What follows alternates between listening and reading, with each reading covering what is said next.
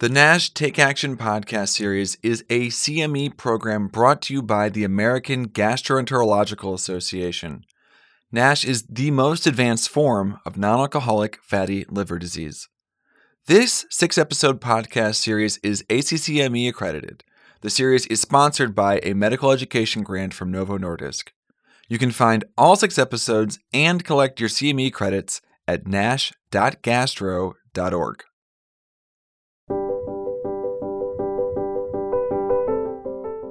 Welcome to the NASH Take Action podcast. I'm Dr. Jay Shubrook, a family physician and diabetologist. I'm also a professor at Touro University of California, and I have active clinical practice in an FQHC and a diabetes center.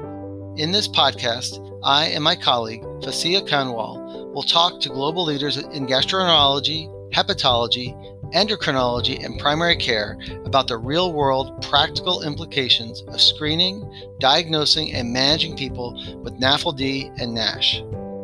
In this episode, we're talking about how primary care providers and specialists can better collaborate to meet the needs of patients with NAFLD and NASH. The 2 main topics we'll cover today are when patient referral to a gastroenterologist is appropriate and timely, and the roles of a gastroenterologist, endocrinologist, and primary care providers in the screening, diagnosis, and management of NAFLD and NASH. I'm here today with my co-host, Dr. Fasiha Kanwal, specializing in hepatology and the chair of the AGA NASH Initiative. Fasiha, thanks for joining us today. Thank you very much, Jay, for having me. I'm Fasiha Kanwal. I'm a gastroenterologist, hepatologist based at Baylor College of Medicine, Houston, Texas. And a great pleasure to work with Jay and several other colleagues on the AGA NASH clinical care pathway. Yeah, we've had a lot of fun, and we certainly have learned a lot. You know, when I think about diabetes, I've always called that diabetes is a team sport. And I think of NAFLD and NASH as part of that continuum of kind of that cardiometabolic condition. I feel like it's very much the same. So today we're going to be talking about how healthcare providers can work together for our patients with NAFLD and NASH. What's your take on this? How do we improve the team-based sport that managing NAFLD and NASH should be? Important question, Jay, and I like the analogy that you used for a team-based sport because that's really what this is. As you know, most of the patients with NAFLD and NASH are going to be seen primary care clinics. That's where most of these patients are. And there are data and studies showing that there is under-recognition of this condition. There are very few people who get the explicit diagnosis and management plans are instituted. So clearly there is a need for more awareness at the primary care end. But at the same time, there are really no clear-cut guidance or recommendations on which patients need to be referred to specialists. And when I say specialist, it is gastroenterology, hepatology, and endocrinology, even cardiology. When should that happen? For what subset of patients? And how frequent could that be? If the patient is screened today, is that it? Or do we come back to that patient in a few years and reassess and rescreen? So there are lots of points of clarification. So it's not very surprising that the care is not very structured because has not been any effort to put those guidance or those structures around. And that is why this pathway, the clinical care pathway, I believe is important because it describes those points in the care continuum where that handoff needs to happen and tries to put a structure and a process around it. It is a concern and a dilemma for primary care providers, but also it is an issue for specialty clinics because there are patients that are seen that might not need to be seen. And clearly we do miss patients that need to be seen. So I think this dilemma, it occurs at both ends, and hopefully with this pathway and its implementation, some of these issues and nuances hopefully will be sorted out. And clearly there is more work that needs to be done. And I think we will learn as time elapses and hopefully could even potentially refine the clinical care pathway to make it easier to manage and implement. But I have to say this is a good place to start. it highlights different aspects that were previously unaddressed. Yeah, and I think, what I love about the clinical care pathway is it provides the lattice or the structure for us to kind of know what steps to take next. The thing that I would highlight, and we certainly highlighted in our podcast, is the need for communication so that we can have bidirectional understanding about who's doing the next step. Because, of course, we want the best for our patients. We want to make sure that we're identifying things in a timely way. And we certainly don't want to overburden the patient or the healthcare system, so that we make our referrals targeted, effective, and certainly with the patient in the center of that decision-making process. Absolutely. Absolutely. So today I had the opportunity to talk to Dr. Hashem El-Serag, the chair of the Department of Medicine at Baylor College and the past president of the AGA. This is what he had to say regarding team-based care.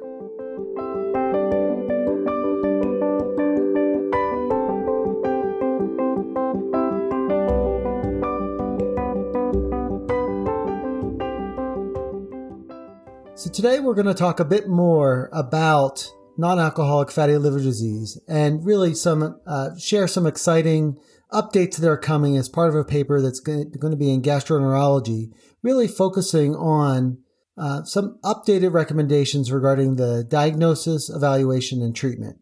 And Dr. El-Serag, I really would like to know a little bit about, in your practice, how does non-alcoholic fatty liver disease present, and who are the patients that you're typically seeing? Yes, thank you. So NAFLD, a non-alcoholic fatty liver disease, has become the dominant disorder that patients get referred to my clinic, and I would say all of my colleagues' clinics in the year 2021. With the successful treatment for hepatitis C and the low number for hepatitis B, NAFLD has become the most common liver disorder. It is estimated that a third of all adults in the U.S. have some sort of affliction with NAFLD. And if you take it to people with risk factors, like people with diabetes, it's estimated that 2/3 of patients with type 2 diabetes have NAFLD. So it's a common disorder affecting primary care, endocrinology, and certainly it is now the dominant disorder that we see in liver clinic, both on the mild end, like those with non-alcoholic steatohepatitis, but also on the complicated end, patients with cirrhosis and with the unfortunate complications related to that, like hepatocellular carcinoma. Yeah, and you've brought up some really important points. Many patients with NAFLD actually have other diseases. And so in the primary care space, we often, and I'll speak for myself, often put a little less emphasis on NAFLD because we're overwhelmed with the other conditions that the person might be experiencing. So when you see a patient with NAFLD, of course, they have other conditions as well. What are some things that are unique to your practice in terms of the evaluation and treatment of NAFLD? Yes, so I tend to think of the other conditions with NAFLD to fall into one of three big buckets. One of them is the risk factors for NAFLD. And these are conditions that are thought to predispose to NAFLD. And in some corners of the argument, NAFLD may even predispose to these risk factors. And by that, I talk about obesity, diabetes, hypertriglyceridemia, low HDL, and hypertension. So those buckets I call risk factors, comorbid risk factors. They travel in packages, and NAFLD tend to travel in one or more of these metabolic disorders. So that's one bucket. The second bucket, and that's the reason why most people get referred to me, is the liver-related disorders. So NAFLD has a spectrum of affliction, and it could be different diseases even, that affect the liver. On one end of the spectrum is the relatively benign accumulation of fat called steatosis. The next level is non-alcoholic steatohepatitis, where the steatosis or the liver fat now is accompanied by cellular injury and by deposition of fat or scar tissue, and that's NASH. Within NASH, there is a spectrum of fibrosis or scarring, and one common numeric system extends from 1 to 4, 4 being the worst. And when you get to fibrosis level 4, that's what's clinically defined as cirrhosis of the liver. And as I mentioned earlier, cirrhosis of the liver tends to be regarded as the precursor condition for developing hepatocellular carcinoma or primary liver cancer, and therefore HCC is part of that spectrum. So this is the second bucket, which is liver-related disorders. But there is also a third bucket, and that bucket, despite the name of non-alcoholic fatty liver disease, where liver features prominently in the name, the most common reason for demise, for morbidity and mortality among patients with NAFLD is really cardiovascular-related disease. So the third set of disorders are ischemia, silent CAT, heart failure, and cerebrovascular disease, both in the realm of primary, secondary, and tertiary prevention. To summarize, there's the comorbid risk factors, there is the liver disease, and there is the cardiovascular disease. Yeah, and I really love the way that you've just set that up, because as a primary care provider, I'm always trying to figure out who's on a certain team. And, on a very narrow level, I talk about the diabetes team. But we've learned, right? Most people with diabetes die from cardiovascular disease. And I started to feel overwhelmed, like who's on the asthma team, who's on this. But quite honestly, as we think about NAFLD, we really should be grouping, not separating, into a cardiometabolic team, right? A team that really addresses all those. So as a primary care, I guess I'd like to know, if you had a wish list, how do I set someone up to send them to you? And let's start maybe with the risk factor category. What would be the things that you'd like to see us do before we send a referral over? Yeah, that's a great point. First, I want to say that I sympathize with the primary care teams. I actually sympathize with all teams that take care of NAFLD, because when you deal with a bulk disorder, it becomes sort of a big deal to start thinking about one every third patient, what do I do with them, especially in the absence of clear data and clear guidance. But having said that, I think there are two issues at the primary care level. One is the detection. Most patients with NAFLD are asymptomatic. So it's rare, if ever, that someone is going to come and complain to you of their fatty liver. So that means you have to have a high index of suspicion.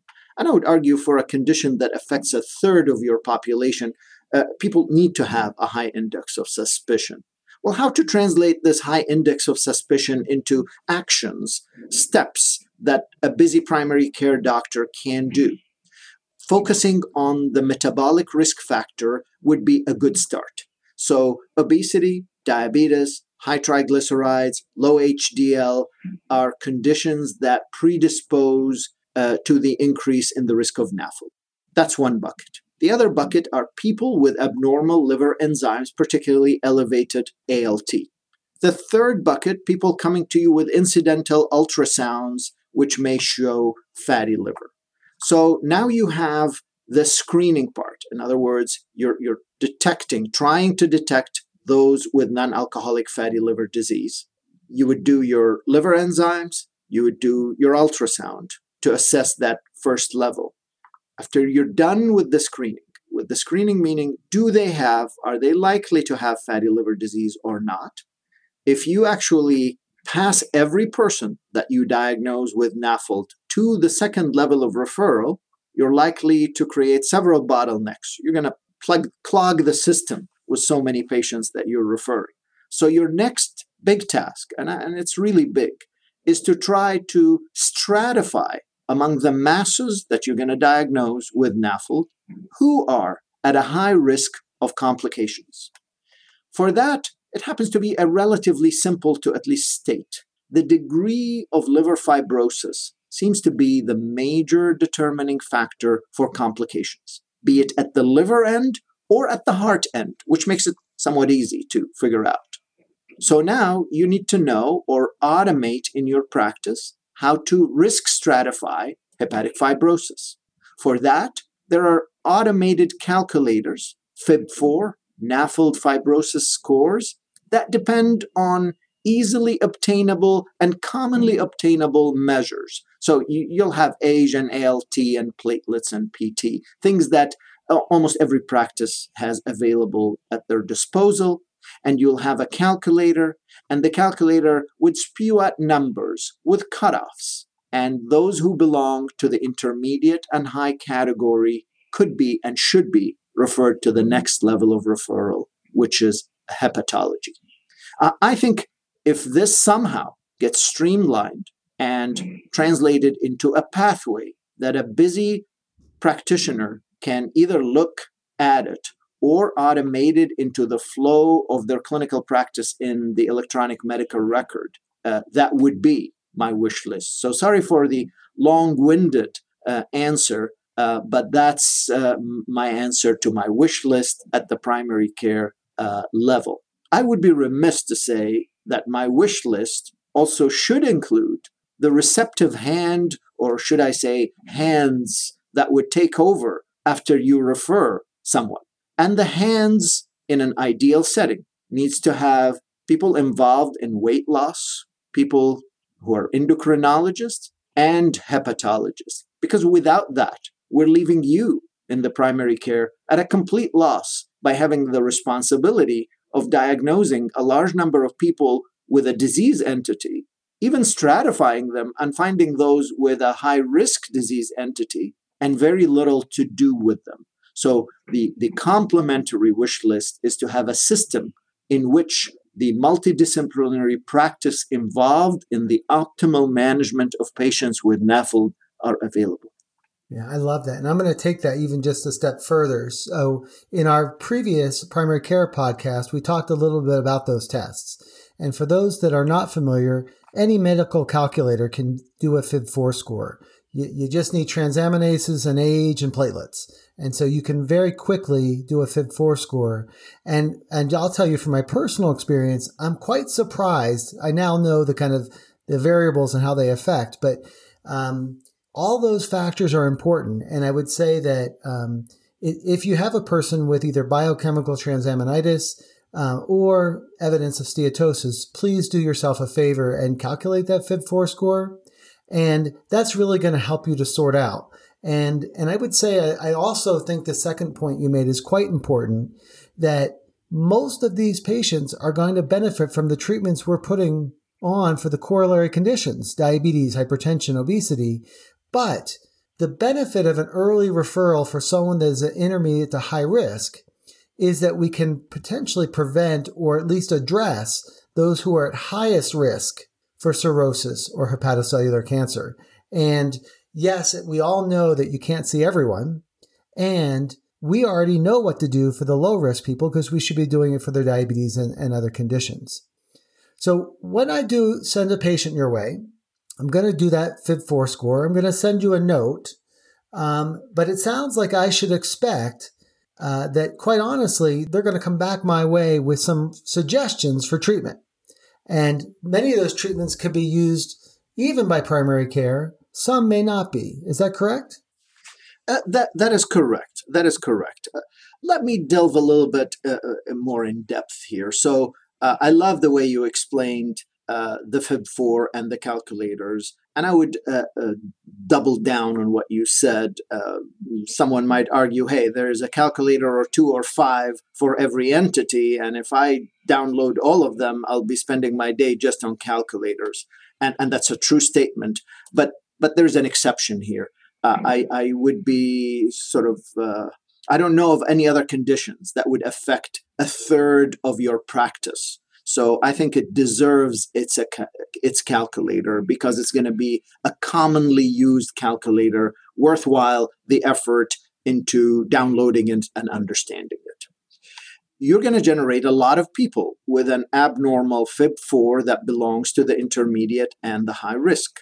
So the next step, which we can argue where would that next step best take place, is to further stratify them into an actual measurement of fibrosis.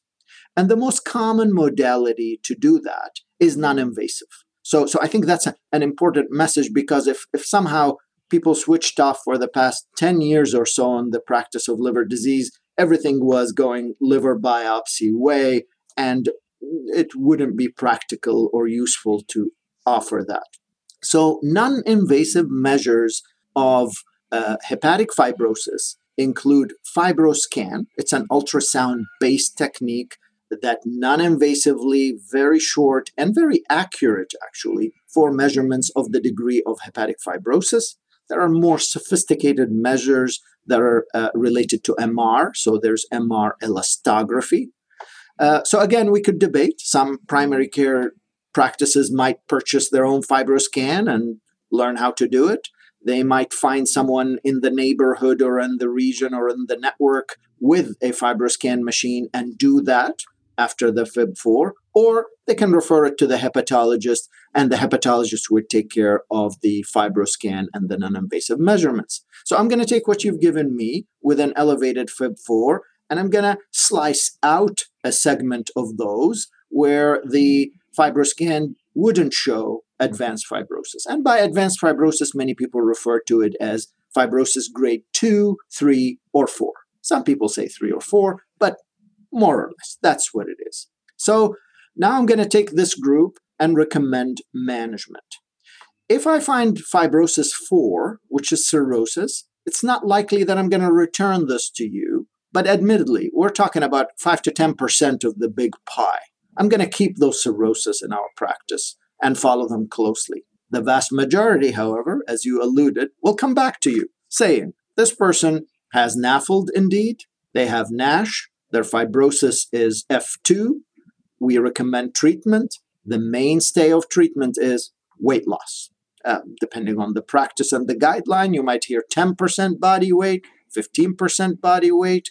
We will have related measures, Mediterranean diet, increasing physical activity.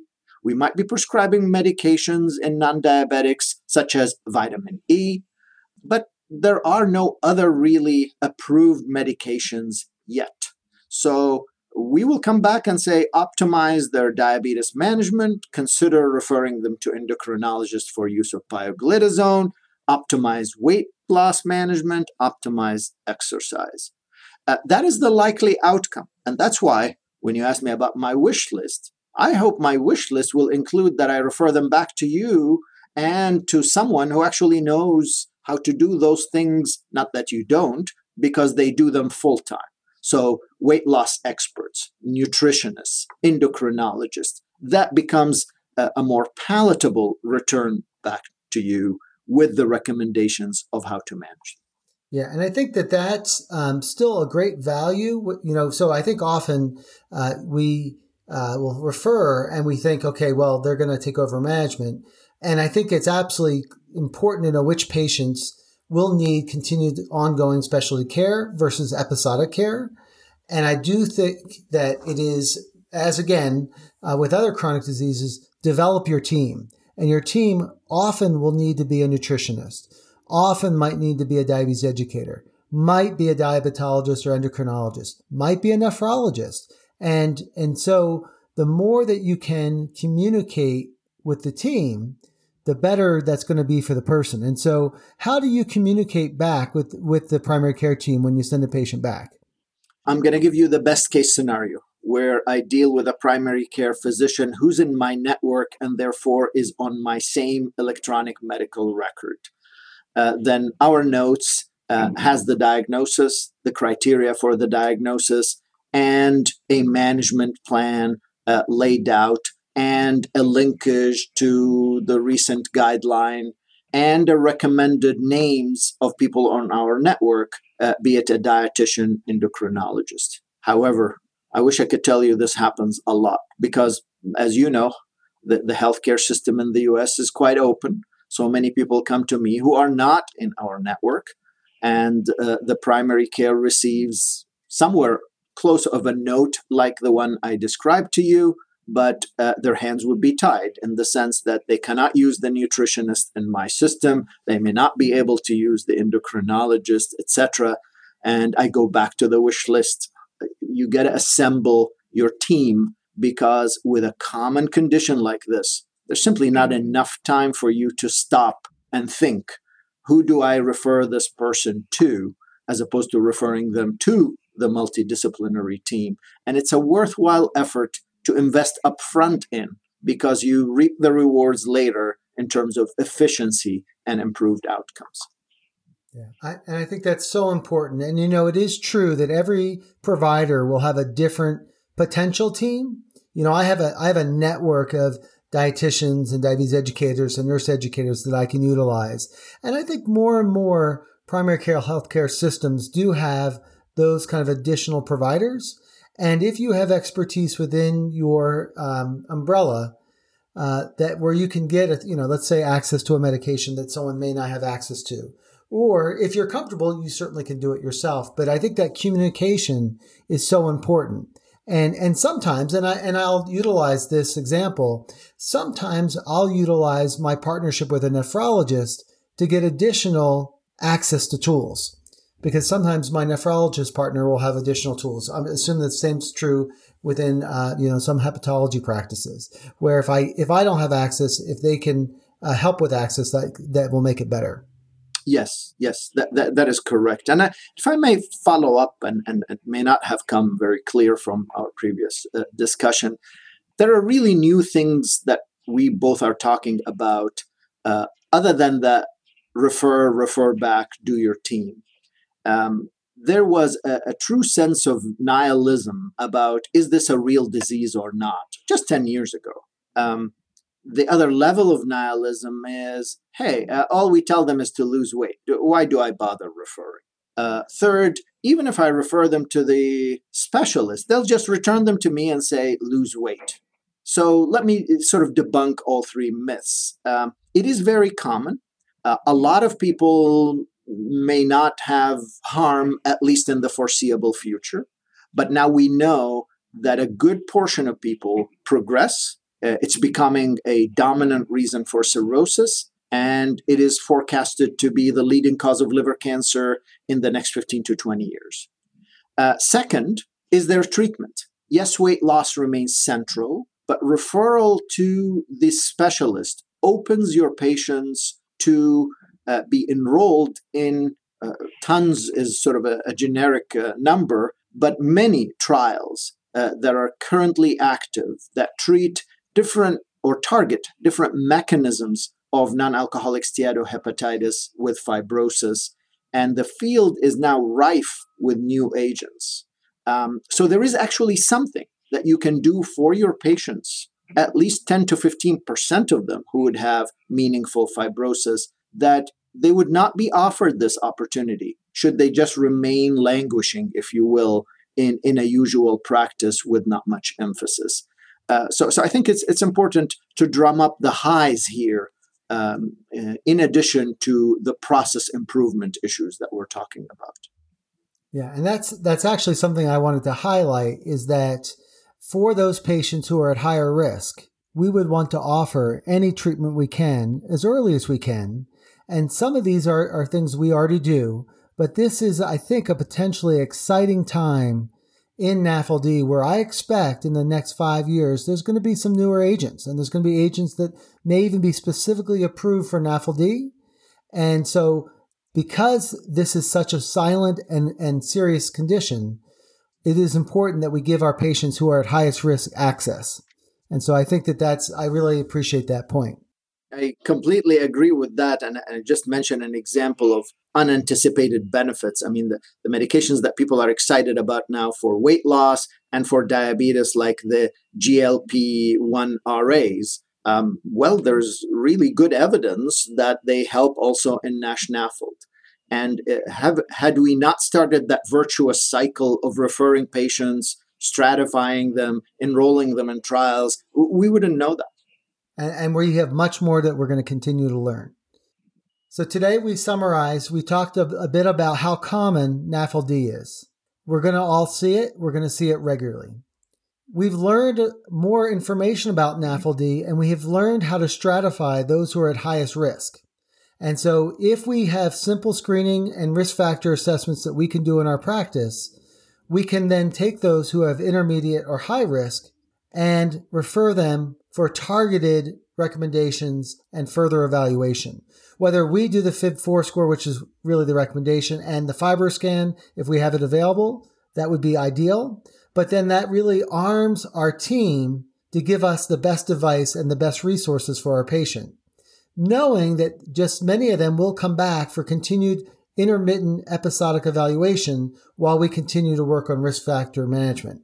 And because we have a wealth of knowledge now, and we have the ability of having interdisciplinary teams, we really should utilize these opportunities for our patients so that they have the opportunity to get the best care available, and that continues to evolve. Any closing comments, Dr. El-Serag? First, I echo and agree with everything you mentioned, and let me sort of end where you started. A plug-in for this, I think, a wonderful paper that is going to come soon in gastroenterology that is focused on the issues that we just talked about, how to create a path and a pathway that starts in primary care, ends with the specialist, and then comes back to primary care, and how to create that multidisciplinary team. So I encourage your viewers to read it. And I think we all took care that this is an implementable and a testable pathway. So try to do it, try to measure it, see what works, see what doesn't work. It's a much needed step in the right direction. So congratulations to you and your co-authors and co-workers. And thanks for being part of the committee to contribute such valuable information to make that happen. Thank you. Thank you, Fasiha, and special thanks to our guest, Hashem El-Serag. Thank you all for joining us on this episode on team-based care. You can find the other 5 episodes in this series, the NASH Clinical Care Pathway, and more resources at the program's website, nash.gastro.org. Visit nash.gastro.org to get your CME credits and find clinical pearls and a full transcript of this episode. Be sure to listen to the other 5 podcasts in this series on NAFLD and NASH, covering important topics like diagnosis, management, and team-based care. Also, at nash.gastro.org, you can download our NASH app to help you apply what you've learned in clinical practice. Thanks also to our sponsor, the American Gastroenterological Association, and for the medical education grant from Novo Nordisk.